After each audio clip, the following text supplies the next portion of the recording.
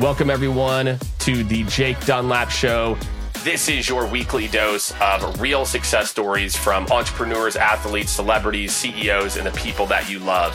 If you've ever wondered what makes people tick, what are the weird things that happened to them in their past that help to shape the people that they've became, every Thursday at 8 a.m. Eastern, you can tune in and get exactly that. The behind the scenes, not the typical behind the scenes, but the real stories that shaped some of the people that you know, love, and follow. All right, what's going on, everyone? Welcome to another episode of the Jake Dunlap Show. If you're watching the video, I'm actually in a podcast studio in Wilmington, North Carolina for an extended fourth vacation. So I kind of like it, though. I kind of like it. It's got like soundproofing and everything. It's kind of nice. So if you're just listening, you can picture this kind of very professional podcast studio and then go to YouTube and make sure you take a look at it as well. Today's conversation is going to be a fun one. With the rise of AI, so many different technologies, generative AI in particular. Obviously, you know, on the podcast, I've been talking quite a bit about it. One of the biggest trends that I think for many folks in sales and marketing is the idea of, in this new world, how do we engage with people? How do we create interest? How do we get more and more people to engage where some of our typical cold ways of doing business, whether it's cold emails, cold calls, etc., not that they're not working, but they're also not working as effectively. And I truly believe that community building, and then for a lot of people, it's like, gosh, I'm already a member of so many communities. How do I do it right? And so I'm really excited for today's guest, who is a master community builder and someone who I think we can all learn a lot from. Ladies and gentlemen, please join me in welcoming Renat Wegrzyn. Renat, welcome to the show. Hello, Jake. Great to be here. Thank you for having me. I'm really excited about this conversation. Yes, me as well. And, you know, look, I think for a lot of people out there, community building can be a very daunting topic. And so I think it'll be important. Talk a little bit about your path to where you are today, you know, and again, and you're doing something that's not just a community. It's certainly very mission driven, certainly very, you know, near and dear to your heart, but also, you know, again, it is focused on, you know, growing this network and growing. And so, you know, marketing has been a big part of it. So maybe talk a little bit about your journey and, you know, what you're doing right now with, you know, Birthright Israel. Okay, sure. I'd be happy to. So I was born in the United States of America. My parents are Israelis. My father got his PhD and postdoctorate in Yale, Princeton. And I grew up in Israel, and all my adult life has been here. Actually, I started my career as an industrial engineer, worked in banks, and I was like part of the team who established the biggest cellular, you know, operator in Israel, which was like, you know, today's like, okay, what's the news? But then it was up and coming in the 90s. Sure. And it was like too many leads, and you know, community was nothing you had to think about because it was all about sales. And it was crazy growth. And then, you know, along my career, I was a freelance consulting to organizations about customer experience and processes and how to get your customer engaged into a journey. And, you know, the idea of customer journey was not so common those days. Nobody was talking this kind of language. And as I went through my career and had led groups in consultancy that was all about customer experience, the idea of managing a journey, which brings us to the notion of community and its importance, was how do you build a lifetime relationship with your customer? So I think the career and, you know, the turning point of my career, how did I get into Birthright, was after merging a consultancy group into one of the big four firms, sitting in one of the high rise, you know, 20th floor, looking into the horizon, thinking that maybe, you know, I'm at the top of the world, but then something felt really empty. That's a very strange feeling. So you're like seriously on top of the world, but it's something is really, really missing. And this is, you know, this meaningful feeling. You feel that you have to do something that gets you ticking in the morning. And I joined Birthright, which was the first time I ever went to work, like, in an NGO, a non-for-profit organization, which is like, hello, you've been in the Right. business sector all your life. And I came to fulfill a mission. So I started as part of a research development team that how do you generate income to an organization that needs donation and people who support the organization. And then it turned into, like many things, COVID brought opportunities, not just crisis all over the Right. world. And that was the turning point in which I started the Beyond trip, which is what I'm doing today, is starting to build a community in an organization that is almost 25 years old and has 800,000 alums, which is kind of crazy when you think about the numbers. And all of them have gone through this life-changing experience of a 10-day educational trip in Israel. And that's it. And by definition, this asset is something that can definitely be worked with. So we will be talking about, the challenge of taking someone who experienced a life-changing experience, which was only 10-day long, but feels this emotional connection to his identity and to their organization. And this is a force that organizations can work with to build a community. So the stronger the connection you have to the product or service, the better your probability and success to grow something into a long lasting relationship with your customers. Yeah. And I think obviously, what you're doing in particular, there's a lot of emotional ties as well too, but, to kind of create that continued engagement, takes, real concerted effort. It's not like just the alumni group happens. Maybe with a lot of marketers today, there's so much pressure, I feel like, for now results, right? It's like, what was the click to conversion to lead ratio? And so what I feel like is, some companies, what I see at least, they'll dabble in community, but really the community is like a self-serving thing, right? It's like, how do I get this group of people so I can then market to them? It's not like it has to be like 0 or 100, but I do feel like with the pressures that a lot of marketers face, the idea of creating community becomes a little bit more difficult. And what are some of the challenges that you see, and maybe even your own experience, as a consultant and now doing this full time, what are some of the challenges that you see businesses struggle with outside of like showing a return on investment or, other activities that when they're trying to launch a community, when they want to do it right, what are some of the challenges you typically see them, working through? Okay, so first of all, I think that you need to be clear about the need. What is the need you're addressing? If you're not clear about the need, you will never be able to succeed. Okay, Yeah. so what is your target audience? If you sell to a range of ages or personalities, who is the specific persona you want to serve with your community? So this is something that you need to be very clear about this, okay? And you need to identify, once you understand the need, you need to identify what is the value you're going to generate to support this need. Okay, it can be like, the variety of communities can be endless. You can be a support, a technical support. You can be a community that is all about special connections or just discuss a topic. So I think one of the challenges is that you're not clear about what exactly you're generating and how you're going to measure it.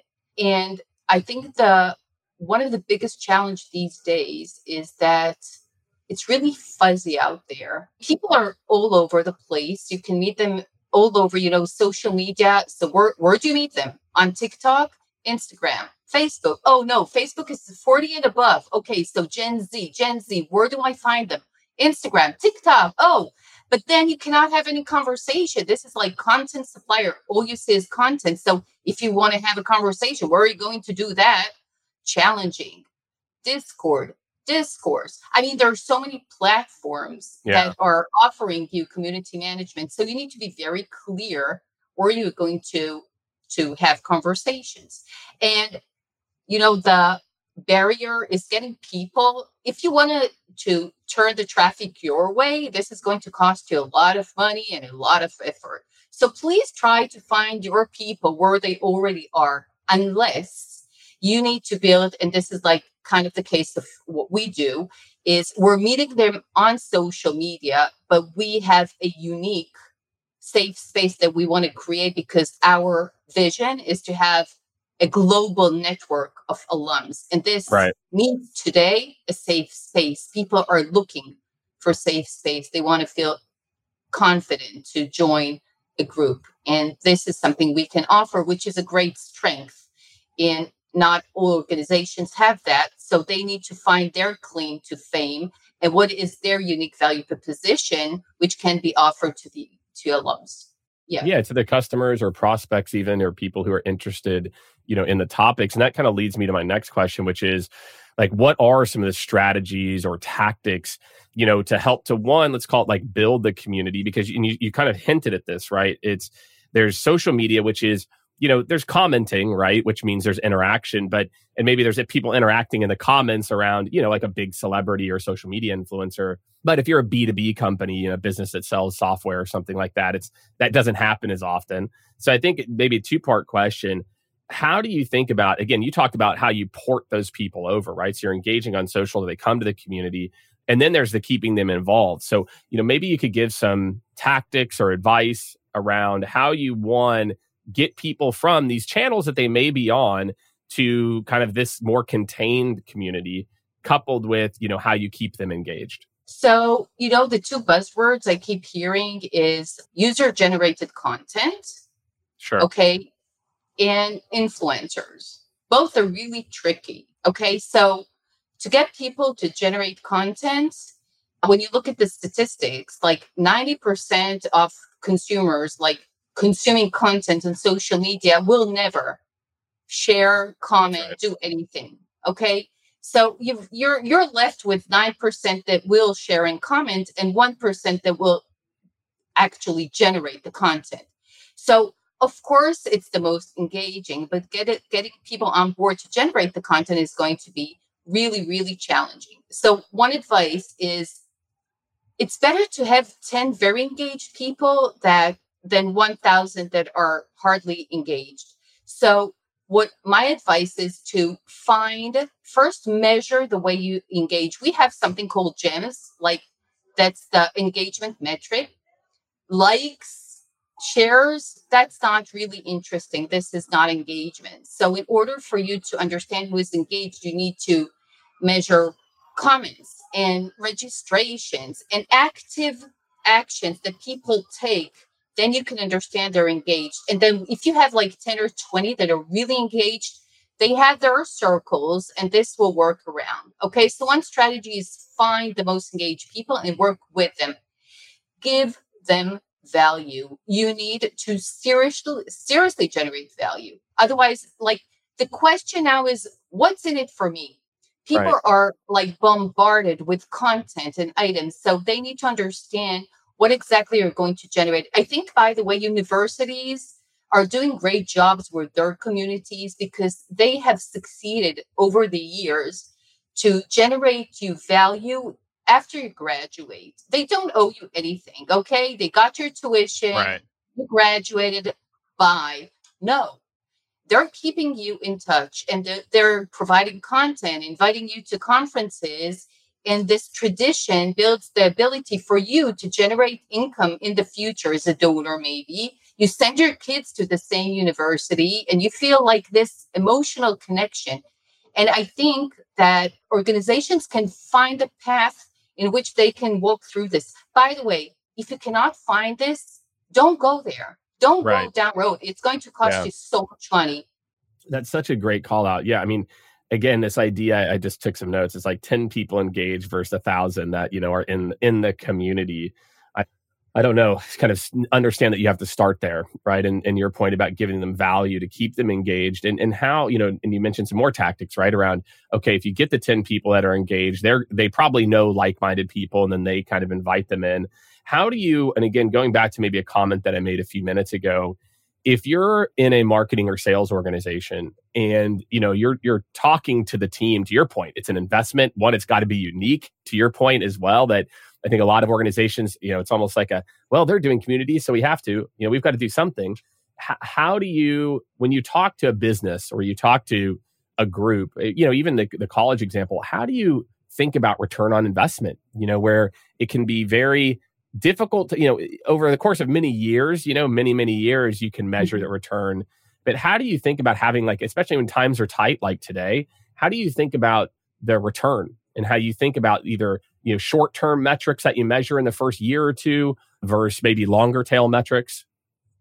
Okay, so that's a great question, Jake. And I think that when the time gets tough, that you tend to close, all the innovation units, all the things Right. that are like not a necessity, which tends to be a huge mistake when business goes back to usual. Okay. And it's amazing that organizations keep on doing the same mistakes and there's no learning curve in, okay, do not close this activity. You can maybe decrease the resources and give it less budget, but keep the flame alive, because once you're going back to business and everything is we will get back into business because as history shows, it always goes up. There are ups and downs.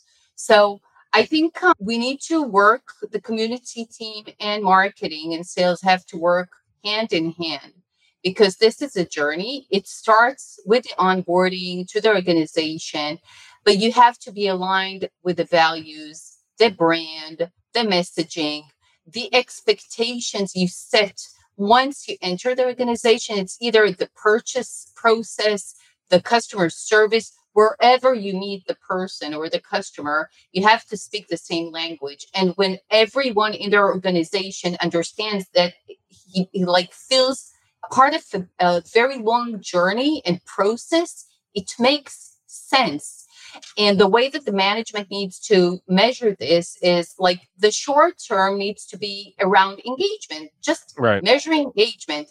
Don't measure ROI, not return on investment, not in the beginning anyway.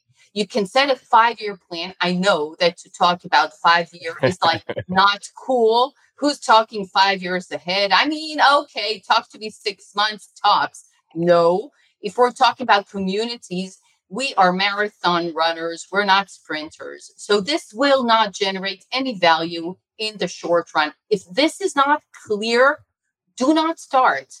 This is going to be just heartache and, and devastation. Spot on. And again, it's the idea, same thing as, organic social media, right? If you're building your following base, if you're building, your content, your, followers through thought leadership, it doesn't happen overnight.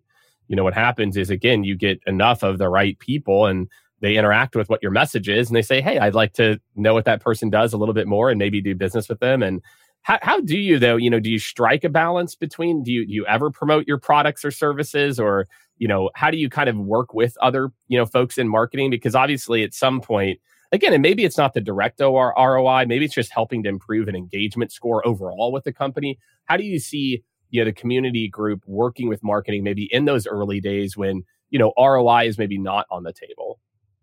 Yeah. So basically, Beyond as a community of Birthright Israel is quite new. I mean, in a life cycle, in years, if the organization is 25 years old, we've been around since COVID. Okay. So this is a new initiative. And the way that we do is, first of all, we rebranded. Marketing has done a beautiful rebranding process in which this has become from a strategy of a one product of a 10-day educational trip into a lifetime journey. Okay.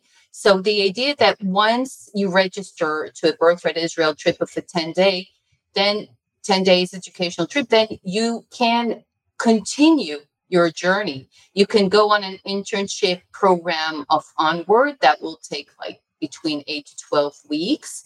And then you can come on an Excel program, and then you join Beyond as the community that gives you the opportunity to continue and be in touch with other Birthright alums. So for instance, we've developed a service called Worldwide Connect, which enables you, let's say Jake is a Birthright alum, is in travel lives in New York and is traveling to Buenos Aires. And there is a Birthright alum in Buenos Aires. So why don't we connect you guys? And I feel safe because both of us we've had the same experience in Israel for 10 days. And we have this bonding. And this bond, even though we are like, I don't know, 5 years apart or 3 years apart, we Sure. had the same experience. And this is super powerful. So working together as a team, generating the leads, getting people on board, registering to this great educational trip and continuing the journey, this is super powerful. But we're learning. I mean, Jake, listen, there is no textbook. I mean, you can give the No. best. Yeah. There are no shortcuts. I mean, you need to do the journey yourself. And it's like we're kind of maybe after this stage, but the first year is definitely a sandbox. You have to be agile. You need to test things. You need to do design sprints and focus groups and understand what your audiences want. And even if they say they want it, they won't necessarily be there when you launch it. I mean, be prepared. So don't invest too much in developing it and, in systems and everything. Do it quick, do it dirty, get an idea. If you see this, we had 1,000 registrations. We said, whoa, so Worldwide Connect, we hit a nerve. This is a need. We're going to embed it into our app, and this is going to be a service. But don't go down that road if you're not sure that this is going to work. Yeah, I everything you said in there, I'm kind of shaking my head. I think whenever we talk to companies around this, they spend so much time planning, and it has to have this, and then we have this user who wants this one thing, and then they over architect and go completely the other way. And I think it's such an interesting mindset. And there's like honestly a lot of other marketing techniques that you could apply the same logic to, which is this idea of you have a hypothesis of what you think it would be, who the target market is, etc. And so you need to test that hypothesis sooner than later versus try to over architect this perfect thing that is supposed to just magically create this engagement. And I think the other thing that you said that really struck a nerve with me is if you are out there and you're thinking about the word community, and you're thinking about how could I create this and what would success look like, the idea that if one of your community members was traveling, would they want to meet with another member physically or some version of virtually to extract value one-to-one because they realize that there's some common connection that they have. And it's not just that like they both use your product. My friends, that is not good enough. Oh, hey, you use this product? So do I. Like, yeah, you've got to think about the things that Renat's been talking about around how do you think about the purposeful build? Because and again, I think a lot is look, Birthright Israel, it's obviously a very kind of close to home, organization. It is, and then maybe it makes it slightly easier, but to get this actual engagement, to create experiences, any organization can either one, find it and invest to find it, or realize like, okay, we're not going to invest in it because we can't create some real authenticity in it. I think Salesforce does a good job of this. They've got these kind of fun trailheads and learnings that you can do. And, they give you points whenever you give the right answers. And there's some other really good examples of it as well, too. But I think a lot of what you said here, for me, I'm like, if I was thinking about building community, that's what I would think about. What would this community need to look like for the person in Israel to want to connect with the person in Buenos Aires when they go there because they know that there's this kind of shared experience? And I think most B2B companies can probably create that if they really are smart and think about it and are purposeful about it and focus on getting 10 engaged people versus 10,000 followers, which is so critical.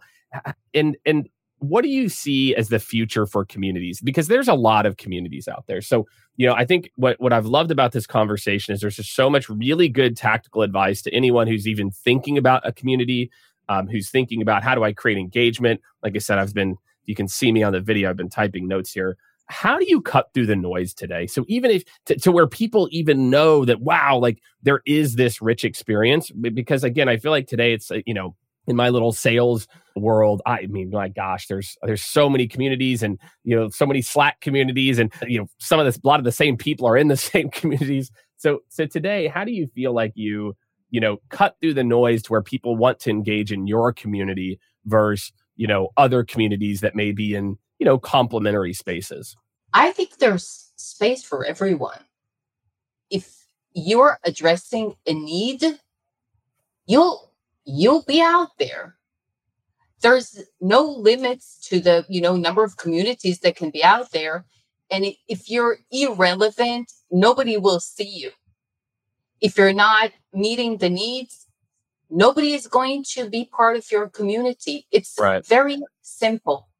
It's devastating. I mean, seriously, it's kind of, you need to be very clear that this is something that is needed. So just to invest a lot of money in your branding or social media or paid ads, this is not going to do the work. What is going to do the work is generating genuine value to the people you want on board. Seriously, not as just, this is not an expression. This is not like this line out of a textbook. I mean, seriously generate value. And if you do not know how to do that, and listen, this is tough. This business of community management is for people who are kind of crazy because they do not give up. They have this mission.